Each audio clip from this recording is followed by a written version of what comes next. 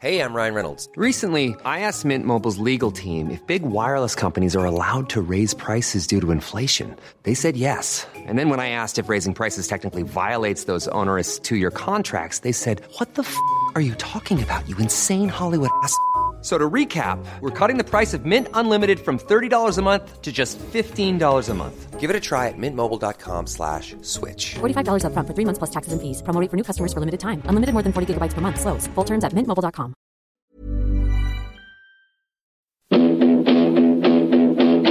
The GA Hour is sponsored by Paddy Power.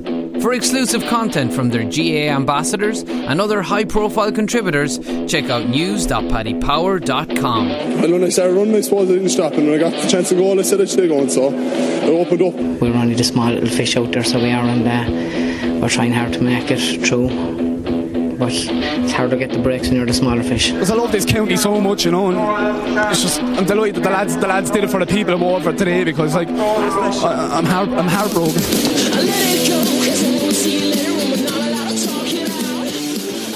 Unfortunately, Brian, there's only one place to start, and that is the result coming out of O'Connor Park. So Offaly are in real bother now. So, your destiny is no longer in your own hands. So even if you beat Kerry in Tralee in 2 weeks, it might not be enough to avoid the Christy Ring Cup. So it's a complete disaster. This disaster was probably a long time coming, but maybe the reality is starting to even start setting in now. Yeah, certainly, Wooly. And look, obviously we're hugely disappointed with Saturday for starters. We thought we might get a bounce back. And obviously that was the thought behind the new management coming in. And look, for large parts of the game, we hurled well, we responded well. I told them time and time again leading up to the game that the game would be swinging to and fro, and you could win it with the last puck of the game. And we actually had a chance last puck of the game, ironically, but in fairness to Antrim, they defended well and got a hook on one of our forwards. And but look, that's the nature of hurling. Hugely high scoring game. We won't be happy with what we're conceding. That essentially is a massive issue. We tried leading up to the game to try and shore up our defence, but credit to Antrim, they worked the ball really well through the lines, and they picked off some great scores themselves. So look, overall very disappointed, but we have no choice now but to pick it up. We've 2 weeks to try and muster whatever sort of energy or passion or desire that's inside in these Offaly players, for to have to really not feel sorry for themselves and put their shoulder to the wheel and try and salvage something if we at all can, if possibly can. Look, we need Laois to stay winning. That's a given. We need Laois to beat Westmeath. We need Laois to beat Kerry. And then obviously we're hoping beyond hope that we can get a result against Kerry. But look, Kerry had a fine result against Westmeath up in Mullingar, something we certainly weren't able to do, and Westmeath hammered us up there. So we're under no illusions that when we're playing Kerry in 2 weeks' time, that we've a really, really tough challenge ahead of us. So it's head to head, yourselves and Kerry. If Kerry were to lose their next game against Laois and then lose their next game against you, they would be on 2 points, and if you beat them, you would beat them on the head to head. Is that right? And then you've got a very bad head to head. Yeah, so it's head to head if it's 2 teams level, and it's scoring difference if there's 3 teams or more. So then at all the Westmeath might come into this if they don't get a result against Antrim up in Dunline next Saturday as well. So Westmeath could be pulled into this relegation as well. So look, it's all to play for. I think this is the beauty of the competition. There's no team guaranteed in the final. There's no team guaranteed to be relegated just yet. So look, it shows that all the teams are really even. And probably apart from ourselves getting a decent pacing against Westmeath, there's been no real hammerings. Matches have been fairly close, so it shows that there's a really good competition here. Yeah, no, definitely. So Kerry have 2 games left and Westmeath have 2 games left, and you have to hope that both of them lose both games, isn't that right? Or at least one of them lose both games. Yes, exactly. Yeah. Right. Okay. So it is a long shot. Let's be honest. It's a long shot. Yeah. What was the dressing room like? What was the dressing room like after the game? Was there almost like the realization that the Christy Ring is a real possibility in there? Or how are the lads reacting? Yeah, but sure, that's exactly it, Willie. And is it like a morgue? Is the dressing room like a morgue after it? I presume it is. No, of course it is. Yeah, of course it is. Look, look, there's been plenty of hurlers and footballers in these restrooms down through the years, and it's not a nice place to be. And look, these guys, in fairness to them, they've put their lives on hold more or less since last October. Like, they have been training and really tried for Offaly. It's just unfortunate the way it's worked out, a series of results, and we're in free fall at the moment. It just, if something could go wrong, it just seems to keep getting worse at all occasions. So, it's disappointing for the players first and foremost, and obviously after that, then it's obviously the people of Offaly are obviously disappointed as well. But you have to have some element of sympathy for the players, but at the same time there has to be responsibility from the players, and it's only them that can fix it. Yeah. And if, as I said, if we have something to play for in 2 weeks' time, I think they have to really give everything that they possibly can and fight for those 75, 76 minutes that the game's run on to now at this stage. And it's the same in training. I said that to them after the game. I said, look, whatever's in you now has to come out. And, when we get back training on the field, it won't be a lick your wound session and feeling sorry for yourself. We're going to train as hard as we possibly can for the next 2 weeks.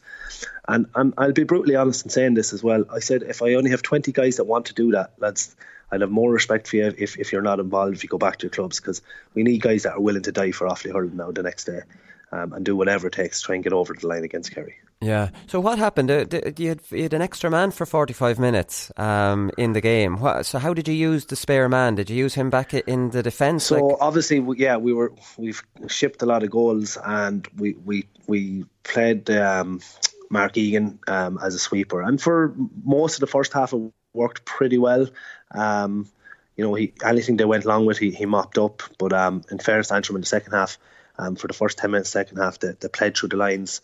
It was tit for tat in that first 10 minutes. But just as we were beginning to move them up the field, actually Conor Mattin got sent off, so that forced our hand into we didn't utilise the sweeper well enough in the second half. There's no point saying we did. I'd be lying if I said otherwise. So we're well aware of that. But a lot of it comes back down to confidence and, trying to get players to do the right thing consistently. We allowed them too many opportunities for short puckouts, time and time again. That shouldn't have been happening. The same with, the defenders that were, they should have been closer to their men at times. But look, this, as I said, this comes back to confidence. This comes back to a number of factors and not passing the blame. It's just, as I said, if things start to go wrong, a lot of things just seem to keep going that way. But we can't be conceding the scores we're conceding, and that ultimately is one of the major issues. And that obviously that was the thought process behind where we were playing our spare man when we had that extra man. Yeah, okay, right. Listen, I'll move off that there, anyways, and let the torture end. Tipperary are hammering everyone, so I didn't see this result coming, anyways. I was kind of half wondering, like, all right, you could maybe excuse the Cork result and maybe the Waterford are going terribly, and then to go into Cusack Park and destroy Clare, let's be honest, outside of the first 15 minutes was incredible. We'll talk a bit more tactically about that game in the second half. I want to talk about Seamie Callanan, and he broke the record, 30 championship goals in 50 games. Like, it's absolutely incredible, his record. The defence was ball watching. He turned around and faced the post like you're told when you're like underage. I'm not sure what the defence was doing, but they're probably doing the same thing as him instead of watching him. So it came straight back down to him, and it was a goal. So terrible defending. Brilliant goal, brilliant finish, but should we come to expect that from the fella who scored the most ever goals in the Munster Championship? Yeah, phenomenal. And what I loved about his goal, if you watch back in slow motion, both his feet came off the ground. He drove so much power into it. And he used his feet really well in that he didn't just stand up and strike it. He just shimmied out to his favourite right-hand side and just let fly as hard as he possibly could, and sheer drove it up into the back of the net. And look, he's a fantastic goal scorer. But I was just looking at the list there, actually. Nicky Rackard has the record of all-time goals scored. He is 59. He's almost double that. Jesus. So Nicky was some yoke back in the day. So he also him in for Wexford. So Seamie Callanan's only beaten Lara's record. He didn't beat the all-time record, is it? It's the Tipperary record, and nearly certain he's beaten of 30 goals. He's no chance of record. No chance of record. No. But no wonder there was a competition named after him. Yeah, exactly. Look, in fairness to Seamie, he's had his doubters down through the years. But I think Liam Sheedy was the man that moulded him. He was in his first tenure, and he got probably that little bit of won't say arrogance, but a little bit of consistency into the play is what we'll say. And, I think he really pushed on after that. And for a couple of years there, I thought he was the best forward in Ireland. Very unlucky not to get hurler of the year. His performances there for Tip. When they lost All Ireland and went on and won it, against Kilkenny, 9 points and playing All Ireland. This guy is phenomenal. And his body language is great, isn't it? As captain, that's it. Yeah, brilliant. His body. But language. Last year, you have to remember he was poor by his standards in the Munster Championship. But he was also coming back from injury. He missed nearly all the league last year, so it's very hard. So he had a full year this year. Liam Sheedy set out the stall. He made him captain. He gave him the freeze initially, but in fairness to Liam, he's saying, look, that's not good enough, and he's Jason Ford on him now. So Liam's not afraid to make the hard calls. But the key thing there is what I'm trying to say is that Liam has backed him and he's given him that confidence. And as a forward, that's really important.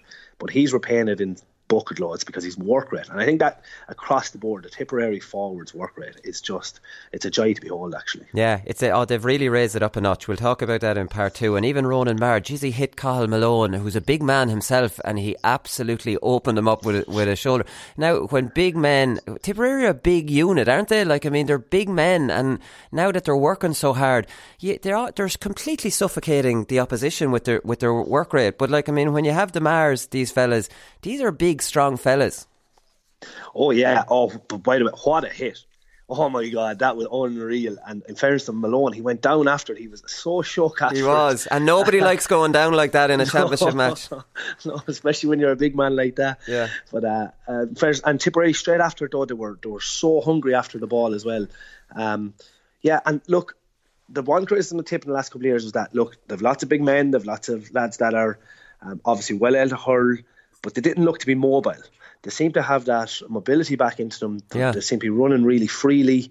Their hunger or their desire, I suppose, is fantastic. And they're just, they're obviously hurling with confidence as well. But every single ball, they're after like a light. And they're relentless at the moment. They absolutely are. Clare won the toss and opted to go against the wind. Now, I think this is crazy stuff because every Portlaoise team I ever played on all my life, we always took the wind, and a lot of the time the game was over at half time, and I just can't comprehend why a team would choose to go in down at half time. I just don't get it. Now it has to be said, Limerick chose that as well. Declan Hannon won the toss and they went against it. Now that worked out all right for them, but having said that, Waterford were absolutely deplorable, and we'll talk about that again. What's your take on that? We're talking about a gale force wind, and I know that some people will argue that it takes a while for the game to settle down, but I'd always rather defend the lead than chase one. I agree with you fully, and that would be our mentality as well. It's go for the jugular early and drive it home and get your ascendancy. And you'd hope that you'd do that, and you have to back your players as well. Yeah. Go for it. If you have the forwards to do it, why not? And go early and drive it home. Get up as big a score as you can and be relentless. And as you said, then I'd much rather defend your lead. Because you can, if teams start pushing up on you can kind of pop them on the counter attack then as well. Yeah, all it takes is a go big down score injured. or two. Yeah, go down injured and frustrate them. We all know the tricks of the game at that stage. There's loads of different things you can do, but no, I'd be like you. I definitely would go for it every single time. Because that was the thing I was tweeting about Limerick. Now, obviously, this game was unusual because Waterford just were not at the races, and I was thinking, especially with Limerick, you're playing Waterford, who are very brittle on confidence, who've been beaten in their last 2 games, and Waterford going in at half time 8-9 points down, they could give up.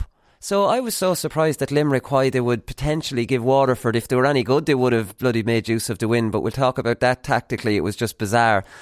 But I thought, even from a tactical point of view, with Limerick against a team very low on confidence, why on earth would you hand them the advantage to maybe, in front of their home fans, to maybe start getting some confidence?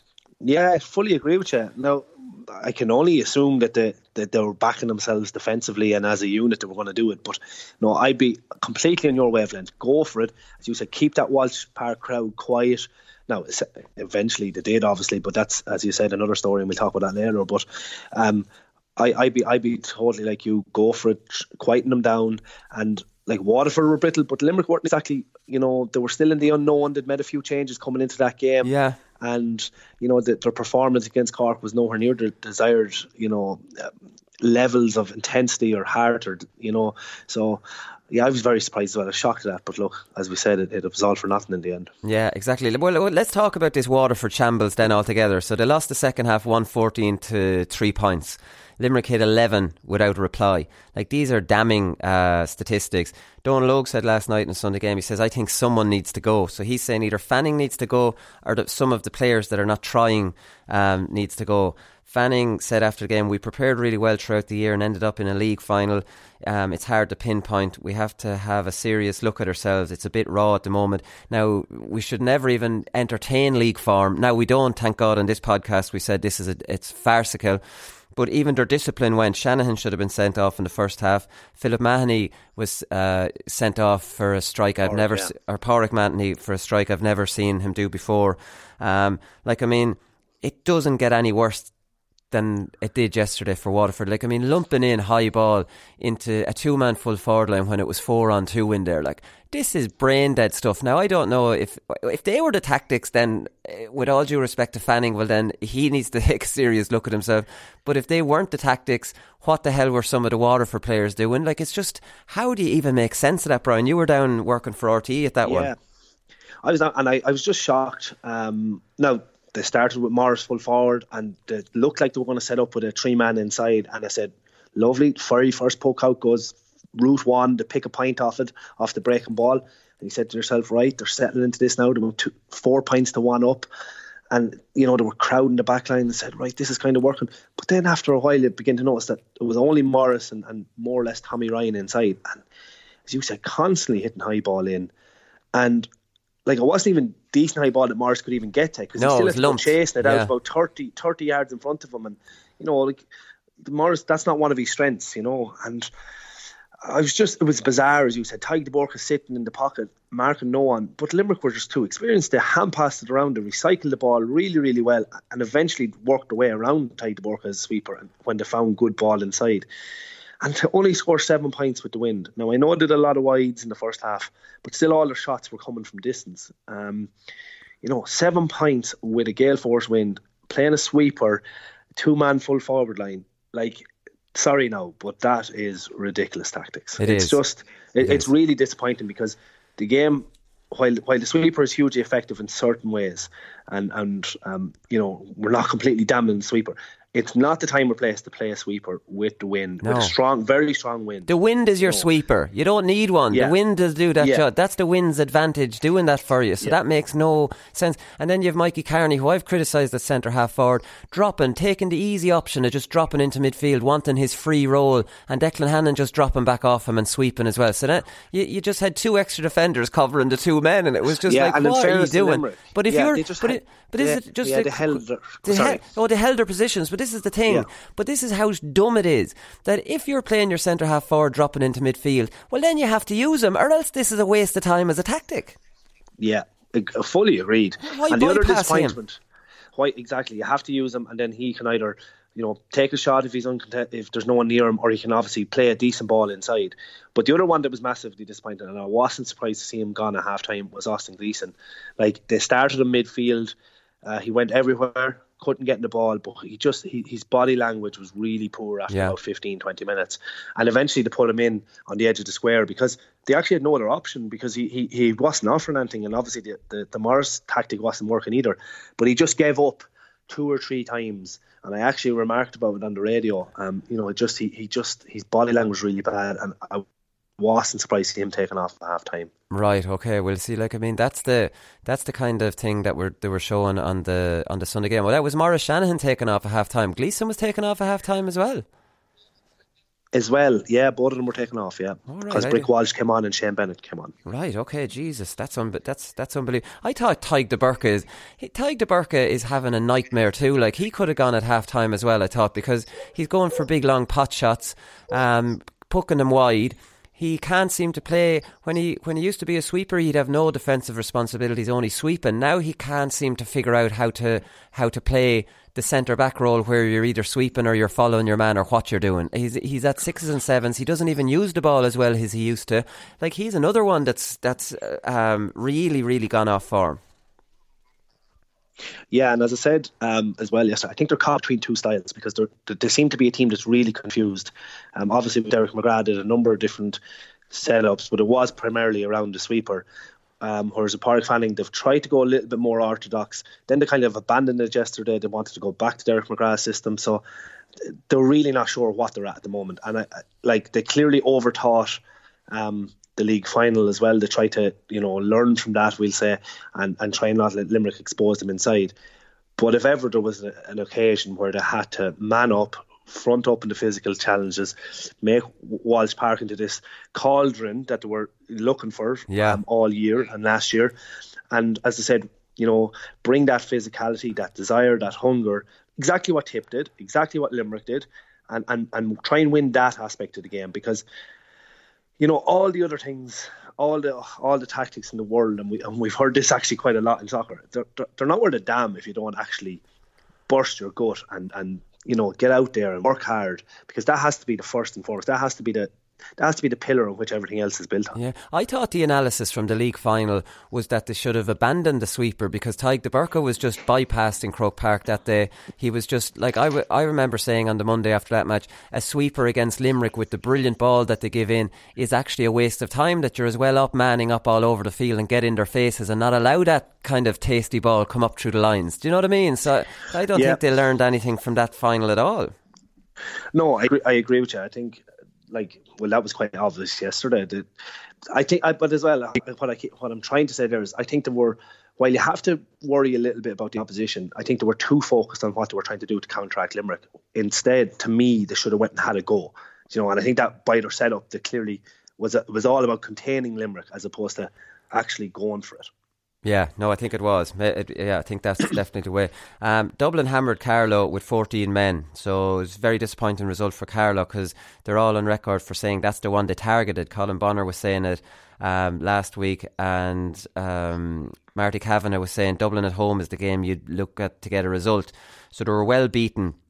And that's even with Dublin with 14 men. Shane Barrett got a red card. I had to laugh at Matty Kenny was talking after the game. He says, my understanding of the rule is that a straight red card is for striking with intent. I think the guy broke through Shane. I think the guy broke through, and Shane's reaction was to put up his hand and his hurl. There was no striking action. Was his arm and hurl high? Yes, it was, but there was no striking action.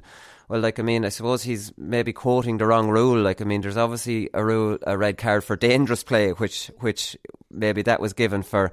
That's collisions or strikes that impact the head of an opponent. And we all know this year, Brian, you're in very dangerous trouble if you're going in any way head high. So striking with intent is completely irrelevant in this one, is it? Yeah, I think so. I think you're right on that one. And look, we the man sent off in Tullamore, Conor Matton, for that, exactly that. He ran in a guy rising the sliller, and he ended up catching him high, and he got a straight red. But I suppose it's the inconsistency. I think the big games on telly, I think Clare and Tip, we saw some massive hits went in, and it's kind of, look, play on, or it's a yellow card at worst, And I think the bigger the game and the more intensity, the less you're going to see these sendings off. Whereas in some of these, we'll say, lesser games, or where there's not a bigger crowd, or there's no TV live coverage of the game, I think these sending offs are happening more frequently. I think that's an issue. Right, okay, because Maurice Shanahan won, that was a straight red, and the ref, like on you, what you said, you think referees in televised games aren't being as harsh, because Maurice, alright, there wasn't much in it. It's not like he hurt, who was it? Or was Casey, I think it was. It's not like he hurt him too much, but it was still a strike, so technically it's a red card, and the ref just used his discretion. He saw it and just thought it was a yellow. Yeah, well, in fairness, I think that's where Fergal Horgan is quite good, because he's played the game himself, and he knows the difference between a lad leathering someone and just lashing out. There's a clear distinction. We've had this discussion before. To me, so that's why I would say, it's a yellow. You know when a lad stands back and lets fly and he has to go. That's completely different. Or if it's a really dirty low blow or something like that, that they're straight reds. But to me, it's intent. I think it's not written in the rule book, but that's the bit of common sense approach that certain referees are able to apply. Yeah. Okay. Right. Listen, we'll leave it there, Brian, and we'll come back and we'll talk about Tipperary Clare.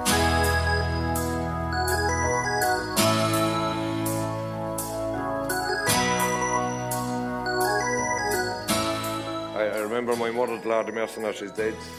She's 8 years this year. She never saw me hurling live, but she always went to the matches, to the hotel, the 2 finals, and we got off the bus after the first one, and first person to meet me was my mother, and she said, look, what's meant to be is meant to be. She said, keep the head up. I said, grand. No bother, ma'am, thanks. 96, back to the hotel again, first person off the bus, my mother says, look, what's meant to be? I said, ma'am, will you give it a fucking right?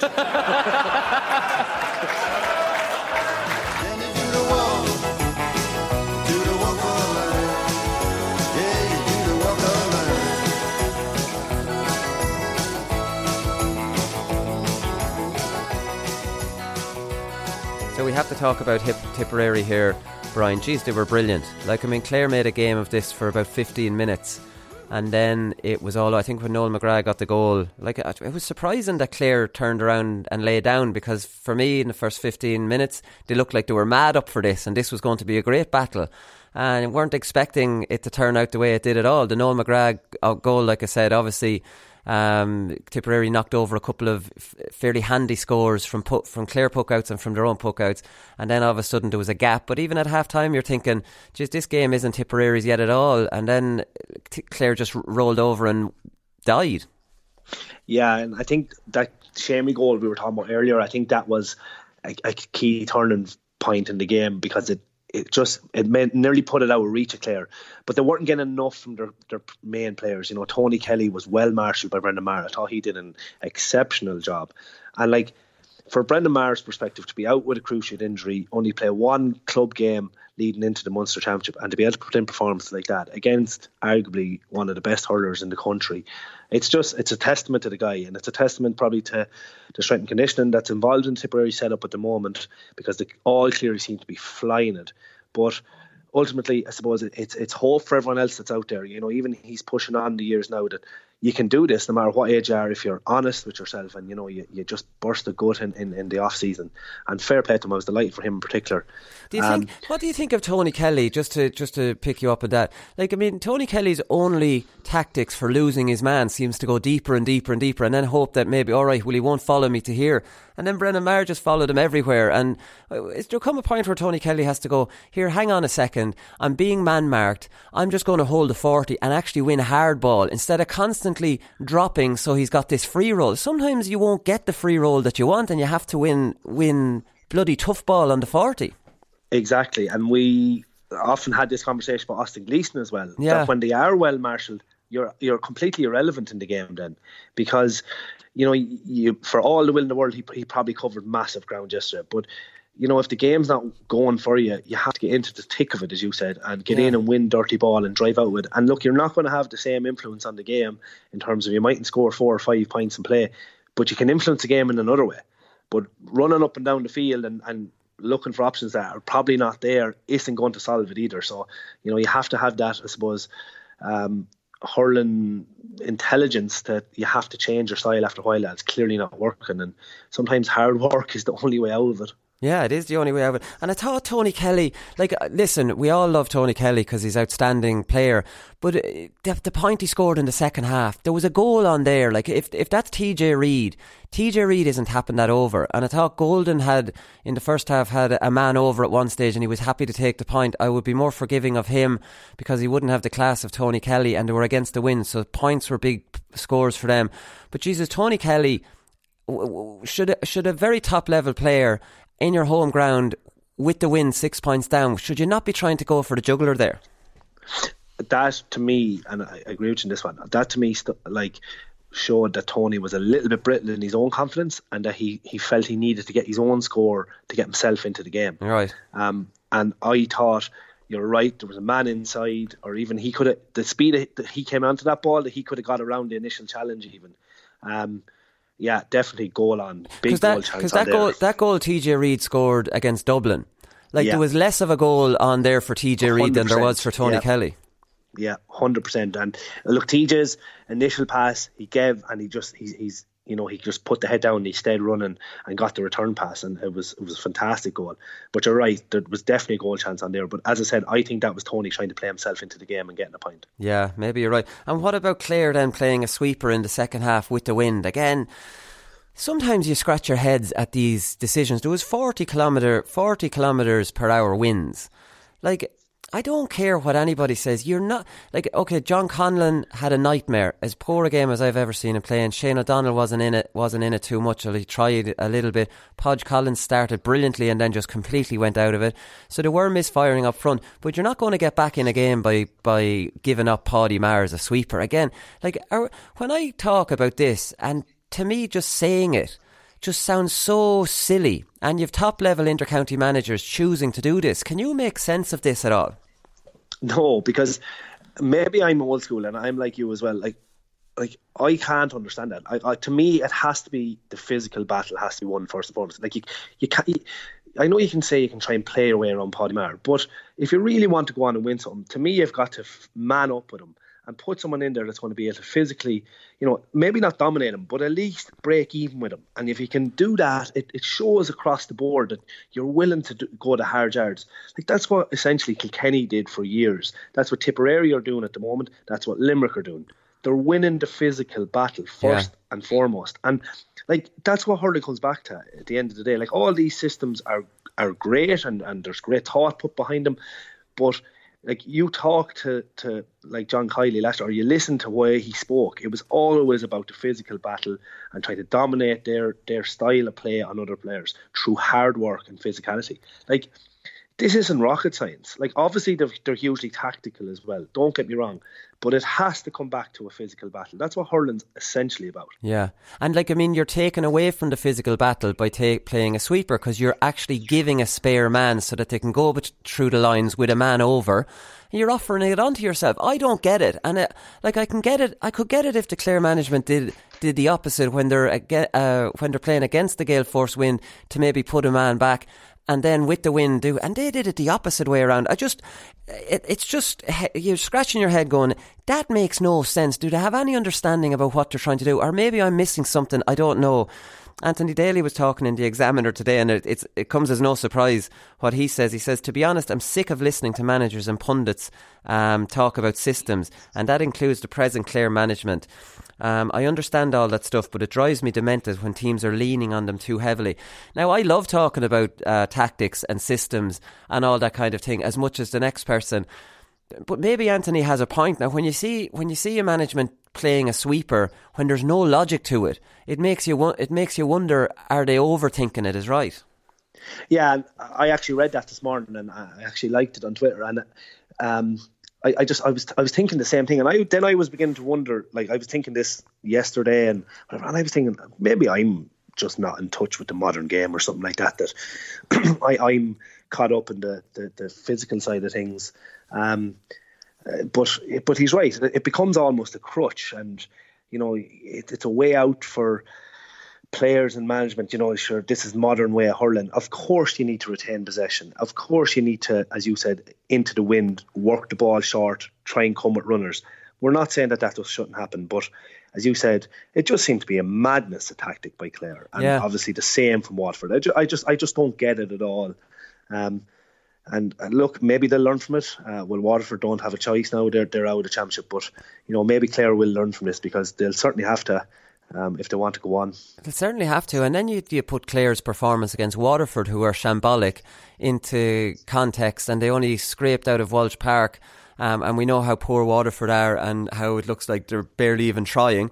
And then Clare come out at home against Tipperary and they play like that. Like Peter Duggan as well. Is there anyone on the Clare team could even, maybe one or two of their defenders were all right, but like leaderless. Like Jackie Terrell really went to town on them after the game. He says after the goal in the second half it was game over. Clare never raised a gallop. They never put any fight up. No leaders stepped up. It was just a really bad day for Clare. And there were no leaders. There were absolutely no leaders. And when you look through the team, like, I mean, who are you looking for? They were just well beaten all over the team. And it looked like men against boys. And even especially in midfield, like Colm Galvin up against like the likes of Michael Breen and Noel McGrath, two big physically imposing players. And I know that's not a fair comparison because Colm Galvin's one of the smaller players. But you take my point. It looked like men against boys. Yeah, and look, I think a lot of it comes back probably to John Conlon. Like last year, he was absolutely flying it inside, and he was scoring points from every angle. two men on him at times, and he was still throwing the ball over the shoulder, and they were going over the bar. And I remember thinking at the time, like, what will happen when these don't go over the bar? Because some of them were just so audacious scores, and Peter Duggan even chipped in with some unbelievable scores, even the score of the year last year against Galway off the hurl.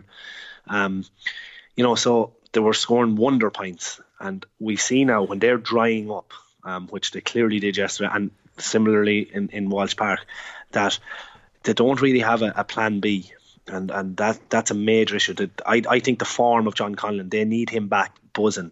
I think that's what probably pushed them on a good bit last year, was the fact that they were able to go so route one on him and mix up their styles. He looks so out of sorts though, doesn't he? Like, I mean, really out of sorts. Yeah, totally. And he's very much, he's becoming a little bit predictable the way he's hurling at the moment as well. So he's obviously, he's struggling with injury, probably not at full fitness. So that can really affect you as a forward. And as I said, we said about Seamus Canlon last year as well. And look, you've played in the forwards, I played in the forwards, and it really does. I suppose people don't really know what's going on in behind the scenes either. Yeah, it's hard to know. So, Tipperary are in such a great place. I want to leave some of their brilliant performances for performance of the weekend, but I think the move, while Liam Sheedy would probably be of that old school, and it's very obvious what he's brought to them, and when Tipperary work hard, the hurling is always going to take care of itself, because they've got some brilliant players. Even though Bubbles wasn't at his best, they've so many match winners around the field that this work ethic and this bloody ravenous chasing down of players and hunting them down everywhere around the field, it's suffocating, completely suffocating. And it's not, you don't usually associate that with Tipperary, but that's what Sheedy brings. Now I think putting Noel McGrath midfield was a master stroke, because obviously teams can't drop off now or use their midfielders defensively, because he can destroy you from midfield if you give him half a yard. So tactically that was a great move, and that was Sheedy doing that. Yeah, and getting Michael Breen back to midfield was also a big call. In good form. He scored 6 the last day. Both of them can hurt you. You can't drop off those two players. And he's an absolute racehorse, the size of him. Yeah. And I think they didn't have a good midfield partnership, hurling with real form, real pace like the Breen brings, since probably Shane McGrath and James Woodlock. So, they've settled midfield now, and they offer obviously different things there. McGrath can pick him off with points, can pick him off with passes. Breen can drive straight through the centre, but he's obviously grown up. He's been a more defensive player as well, and he's very strong. Obviously, I think that's been a massive move from their perspective. They've got obviously Bonner Maher, who a lot of people would have felt shouldn't be really on that Tip team anymore, that he was almost gone past it. He is back flying it, and he's not just working hard, he's actually chipping in with a couple of scores, and he got a great goal yesterday. Actually, speaking of that goal, the goalie came out and he nearly kung fu the kick the head off him. Yeah. I thought that was amazing. I had to watch it a number of times to see he actually just missed him, but if he'd have caught him, he'd have cut his head clean off it all. But that was brave to even keep. Bonner wasn't entertaining the goalie, he just had eyes for the ball. Maybe he would have caught him coming out of the corner of his eye. I think Bonner Maher sets the tone for Tip. It was his point in the first half from a puck out, and he ran through. He's like a spiritual leader a little bit. If Bonner's on it, Tipperary are on it. Is that fair? I think 100%, and I think the players respond to him, and they love his honesty and his work rate. And you can see the likes of Canlon and John McGrath, Noel McGrath, when they'll be geeing him up when they see him do something really difficult and that putting in the hard yards. And I think they feed off that when Bonner Maher is doing it. You often hear the Kilkenny players used to speak about Taggy Fogarty like that. They're kind of that one player that mightn't be always in the limelight in terms of the scoring or that, but his honesty and work rate was phenomenal. And I think that Bonner Maher is that player for Tipperary. Right, okay, that's interesting. So Owen Kelly was talking to Paddy Power last week, and I think he's in doing a little bit of work with the Frees with Tipperary. We know Tommy Dunn is in as the runner. You were the runner for Offaly yesterday. I must ask you about that as well. So Owen Kelly was saying to Paddy Power last week, you can see the application to a high work ethic in the last two games, and that's the first ingredient you look for. It's not rocket science, Liam Sheedy's prerequisite for a player, is it? And if you're not going to sign up to what he wants, well then you're no good. You're no good to him. That's Owen Kelly being on the inside, knowing exactly. And I don't want to kind of, not give Tipperary the credit tactically that they deserve by just bringing all this back to work ethic, but it is a huge part of it.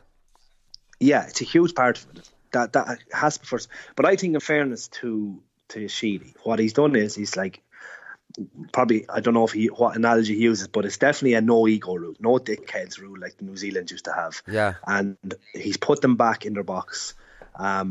Anyone that maybe had popped their head a little bit is back in there, and they're working their arses off. And you see that. But he's got players back in their best position as well. Like, Cathal Barrett's gone back to corner back to shore up the full back line. James Barry back to full back, hurling with a bit of confidence. The Mars all on the half back line, settled midfield. Shamey back at full forward. Because the team was kind of ripped apart a little bit in the last couple of years, and they were all over the place. And and there was a little bit of selfishness coming into their play. So he set that out. He set the stall out early. He's picking obviously their best team in their best positions. And as I said, massive work rate. But isn't it amazing? For all the modernisation of the game, or any game, any sport, it does come back to hunger and desire. It's amazing, and you can't buy that. And you can only try and motivate players to that. But a lot of that has to be intrinsic too. Yeah, no, it definitely does. There's no doubt. So, we don't know where Clare and Waterford are at this stage. And it's actually been a very disappointing Munster Championship, really. When you look at yesterday, you look at all the hammerings Waterford have had in every game. You're just looking really at Cork Limerick for a good game. And that was kind of dominated by Cork towards the end as well. So the Munster Championship hasn't kicked off at all. Don't blame RTE for going heavy on them on the evidence of last year, but on the evidence of this year, the Leinster Championship has been a match for it. Yeah, it has. But look, I think that's hurling, isn't it, in general? We had a couple of mediocre seasons as well, but we finished really strongly. We had a couple of brilliant honours, semi-finals and final that topped off the year at the end. I think that's championship. Football had a couple of poor years and finished strongly as well. And at the moment, we're seeing a lot of very even matches in football too that have been quite exciting. Quality might be always there, but that's sport as far as I'm concerned. Look, the Leinster Championship still up all to play for. There's 4 teams going for 3 positions. I think, look, no disrespect to Carlow, I think they've put up some really good performances, no more than Offaly did last year, but I think that's the setup of the Leinster Championship. It's set up for 4 teams. I think whoever goes up this year from the Joe McDonagh Cup will come straight back down again next year. I just can't see them bridging that gap. And yeah, you've often heard Taylor talking about this. Is the whole idea this just to have teams playing at their own level, or is it actually a progressive thing where they're trying to improve them? I think it's just to ensure that they're at their same level. But look, if it is, it is. It mightn't be what everyone wants, essentially, but they are good competitions. But look, as I said about the Leinster, that extra team that's in there, they're essentially cannon fodder for those teams. Whereas in Munster, I know invariably Waterford ended up being this team, but they don't have the fear of being relegated. No, and you brought that up before. And if it was done fairly, and Waterford now would be playing Carlow in a relegation match, and I wouldn't be putting too much money on Waterford to beat Carlow in that. So it really does highlight how unfair that structure is. Yeah, and even because Kerry can still do this, Kerry could still turn around and win this Joe McDonagh Cup, and they're not guaranteed to go into Munster. They go into Leinster. No, they actually play off against Watford. That's it. Yeah, relegation decider essentially. Yeah. So that's not fair either. No. In fairness to if Kerry are able to do this, which they're more than capable of doing it, obviously. And all the hard work they're going, it's no, sorry lads, you're not one of the top 5. Good luck. Yeah, no, it's just completely wrong. Right, we'll come back with Paddy Power performance of the weekend.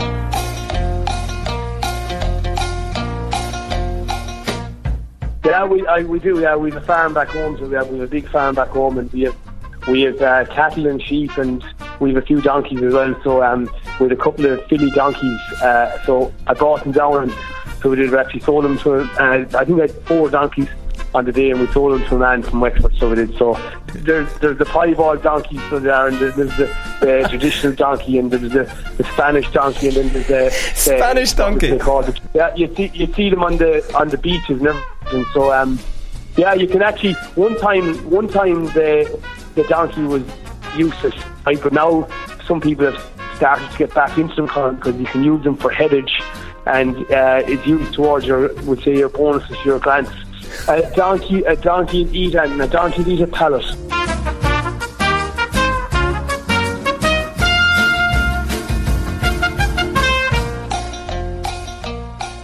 Okay, Paddy Power performance of the weekend, Brian. First nomination is John McGrath. And, what a absolute... Score 6 points from play in a championship game. It's phenomenal shooting.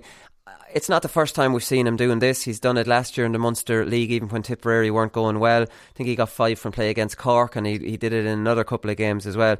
Phenomenal. And getting a lot of his points out in the half-forward line. So again, while Liam Sheedy's not noted for his tactics, the movement of their forwards is excellent. The rotation of the forwards is excellent. John McGrath getting a lot of scores from the half-forward line is excellent, leaving Shamey inside, probably Jason forward inside as well. These are tactics, and so again, we'll give Liam Sheedy a lot of credit for his kind of ethic to go to war and his work rate and all that, but Tipperary are definitely a well-oiled machine as well. Definitely, and look, Tommy Dunn's a huge thinker of the game. Yeah. Darry Egan, something similar that's involved there, and obviously they're supposed to have Eamon O'Shea back involved as well. So there's a lot of thought being put into what they're doing. But John McGrath, he's exceptional. He doesn't look like he's fast, but he's lightning. He's pointing the first half where he was out around left half forward, and he kind of looked like he was going to play it back to one of the either midfielders or wing backs, and he just shimmied and turned and went straight to goal. And Diarmuid Ryan, he just left him for dead. And Diarmuid Ryan's a flyer, but he just got in over 5 yards, lost him, and just popped it over the bar nonchalantly from about 55, 60 yards. And it just shows he has everything in the game. He's a brilliant hand on him. He's obviously two-sided. He's an eye for goal. He can pick points as well as everything else. But he just, as I said, he's floating around the place. He doesn't even look like he's going fast, but he clearly is. No, they have fierce brains, don't they? The two McGraths.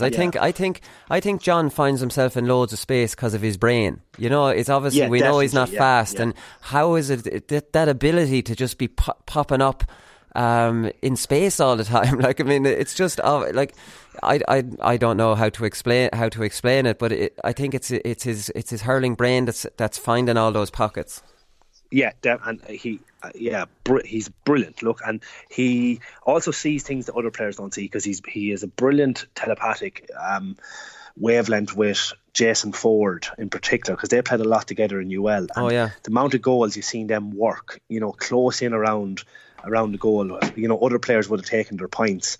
So I just think you're dead right. You hit the nail on the head there. He's a brilliant hurling brain. Obviously, we all know Noel does, but I think John's just class, and I think we can't say he's underrated, but he's not up there probably in the stardom kind of thing like Shamey Callan is, but John McGrath for me is top class. It's funny, isn't it? He's not even in the stardom of Bubbles. When Bubbles has a good game, there's more made out. What is it about John McGrath that he's been doing what Bubbles did in the last 2 games now for a few years, and he's not in that kind of talked about in that way, is he? No, it's mad that way, isn't it? Because I don't know, is it just there's a bit of razzmatazz about Bubbles or whatever, but John McGrath just goes about his business just good and quietly. And maybe John needs a funny nickname or something. Yeah, he needs a few fist pumps or something. Yeah, a few fist pumps and a dodgy nickname, and we'll start talking about him like he's a hero. What did you make of Barry Heffernan? Because obviously he came in as a late replacement for James Barry, who had a stomach bug, played full back on John Conlon. Everybody thought in the lead up to the game that Barry Heffernan is a wing back. They'll play him out wing back, and maybe Paddy Maher will play full back. No, that wasn't the way. He had to mark John Conlon, kept John Conlon scoreless. Now Conlon should have probably had 3 from play were bad wides, but an excellent performance I thought from Barry Heffernan. Yeah, and another brilliant hurler. He's from Nina, and he's been on and off this kind of team, hasn't ever really settled with a full position there. But he's a brilliant hurler. But I like that from Sheedy, and that's what Cody did when he's in his pomp too. And we've seen him do that with Pádraig Walsh. And their attitude is, look, if you're good enough to play inter-county hurling as a defender, you probably should be able to play in any of the 6 positions, essentially. And that's what he's done. He put the gauntlet down to him, back in there, do the business, and that's essentially what he did. And it comes back to the confidence that you've been given from your manager, and the confidence that the hard work is done on the training field. So look, it's a tip of the cap to to the strength of the hurler himself, but also to the management and the way that they're preparing these players. Yeah, Noel McGrath as well, obviously 1-2 from midfield. He's a real Rolls Royce player, that's how I would describe him. So long range points, really brave for the goal as well. Like, I mean, he really wanted that, and he knew he was going to take contact and scored it anyways. And like I said, having Breen and him in midfield means that these lads have to be pushed up on and marked at all times, and if you don't, you're going to suffer.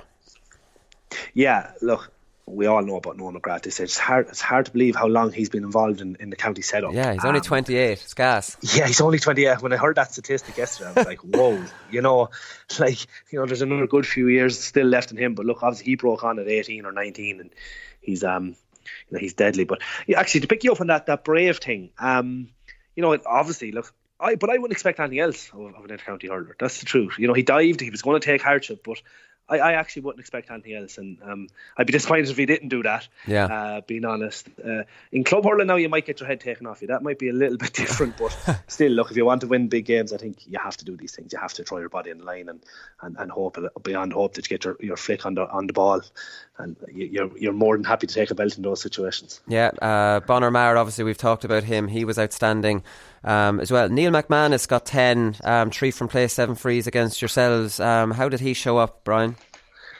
Yeah, look, I think Michael Dignan was waxing lyricals about me yesterday in the Sunday game, and rightly so. He's a born leader, Neil. I know him very well. He's a real honest guy. He lives for hurling. But as I said, he's a man. That's the most important thing with Neil. He never shirks the responsibility of hurling for Cushendall or for Antrim, and he really led the line for Antrim. We obviously targeted him and trying to counteract his style of play. We put a man on him. Now, he did pick a couple of points off Neil in the first half, but I suppose in the second half, Neil he just drove Antrim on when they needed him, particularly when we got that goal and went in front.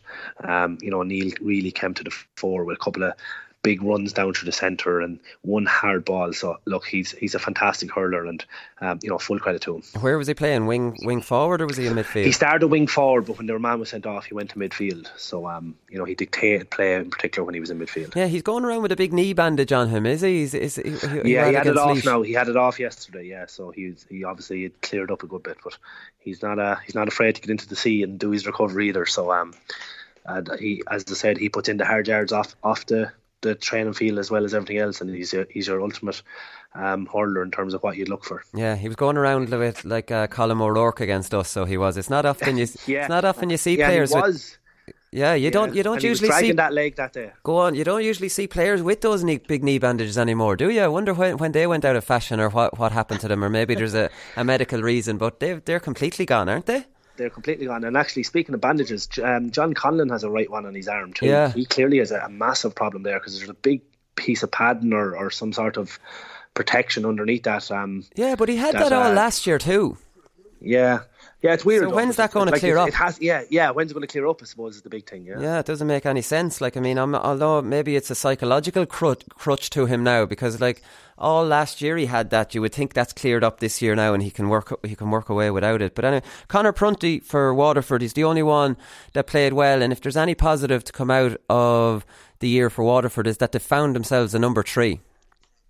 Yeah, you're right actually, and I'm not surprised to see his name on this list. I thought he was excellent. He drove out with a huge amount of ball, had a couple of really big hits as well, and very intelligent on the ball as well. He didn't just get it and lump it up the field at times. He tried to work the ball out intelligently. So that was delight for him and his performance yesterday, because it's not been an easy position to fill from a Waterford perspective.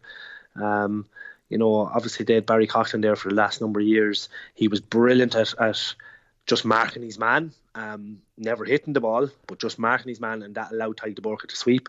But obviously a lot more responsibility on Conor now to try and actually do a bit of hurling from full-back as well. And very good performance. Yeah, because I was looking, he played left half-back under the 21 team. So this is a Barry Heffernan going wing-back, full-back. This is the JJ Delaney effect then, years later, and they're all trying to find themselves a wing-back that can become a brilliant full-back. Yeah, that's it. And the fairness to the Waterford for backline, because Callum Lyons had a good game as well. He drove out with a lot of ball. The Limerick full forward line didn't snipe a huge amount. Peter Casey got a couple of points. Gillan got a goal from play. but that was letting the play from now. His finish was excellent, and Graham McCarthy didn't score from play. So in fairness to the full back line for Waterford, they were probably their best line on the day. Right, okay, even though they're under a lot of pressure. Eamon Dillon got 2-2 for Dublin. Conal Keaney got 4 points from Clare before he was taken off, probably giving him about 50-55 minutes. The two of them together, both in the full forward line. They need Keaney in there. Like, I mean, I thought maybe centre half forward would be the position. They're playing him number 13. I presume he'd roam out around there. Is that the role for Conal, or do you leave him in there, Brian? I'd say they're trying to isolate him under high ball because he's obviously brilliant in the air. Yeah. And look, again, testament to the guy. You know, he's a year older than me, and he's still going. And he took a couple of years out and went back at it. It just shows that the hunger and drive he has for the hurling. And he needs watching at all times. He's a machine, isn't he, for that age? He's a big physical guy. Now, look, you can see that he's probably struggling to play 70 minutes. They took him off against Wexford. He was probably starting to wane a little bit, but still, when he went off, Wexford completely took control because, you know, Dublin didn't have their outlet for puckouts anymore. So he still offered a huge amount from that Dublin perspective. But at the same time, while it's great for this year, like this, it can't continue either. So they're going to have to look for a little bit more from their forward line at the same time. Yeah, I remember against Kilkenny in Parnell Park last year, they had them beaten until he went off as well, and it was almost a catalyst for Kilkenny to come back at them. Like, that's how important he is to them, which is mad at his age, and the fact that, like you said, he pretty much almost retired and then came back under Pat Gilroy and then continued on. What do you make of Eamon Dillon? He's a player that he kind of is eye-catching in the league often and then doesn't really do it in the championship. Like, obviously scored 2-2 against Carlos, so he obviously like is a dangerous forward, but I think maybe is finding his best position, or what is the story with him? It's probably getting more consistency in this game because, as you said, he can blow the lights out and score brilliant scores. Like his pace is unbelievable, and he can score fantastic goals, but he's just not consistent enough, I think, you know, and he's not enough of a go-to man from Dublin's perspective. You know, because if he was just chipping in just more consistently with, like, you know, your 3 points, 4 points, or 1-3 a game, I think Dublin would be in a lot better place consistently. But you know, he has it all in terms of strength and speed, and obviously has an eye for goal as well. But I keep saying it, for me, it's his consistency is an issue. Yeah, okay, right. So the winner is performance of the weekend. We'll have to go with one of the McGrath brothers, and it's probably a toss-up between the two of them. We'll go with John McGrath. I go with John, I agree with that. Yeah, 6 points from play. Outstanding. And we'll take your suggestions for a nickname for John so we can raise his profile a little bit up so we can get him a bit more recognition. Not that I'd say he gives a shit about recognition once Tipperary are winning and he's flying it. But anyways, John McGrath. You know you're a main man when either you have a nickname or you're being called by your first name. He's just not got to the stage of being called John just yet. I don't know, that name's just not catchy enough, is it? No, you can't just be called John. No, you're absolutely you're gone. Especially when and you can't even be called McGrath because there's another McGrath, so he's gone. Yeah. Listen, John's in big trouble to raise this profile. We might need to get a PR manager to maybe talk about this. Anyways, he's brilliant. That's all he needs to worry about. So listen, that's always time for. We'll be back on Thursday with a preview show as usual. So we'll talk to you then. Good luck. And when I started running, I suppose I didn't stop, and when I got the chance to go, I said I'd stay going, so I opened up. We're only the small little fish out there, so we are, and we're trying hard to make it through. But it's hard to get the breaks when you're the smaller fish. Because I love this county so much, you know, and it's just, I'm delighted that the lads did it for the people of Waterford today, because like I'm heartbroken. The GAA Hour is sponsored by Paddy Power. For exclusive content from their GAA ambassadors and other high-profile contributors, check out news.paddypower.com.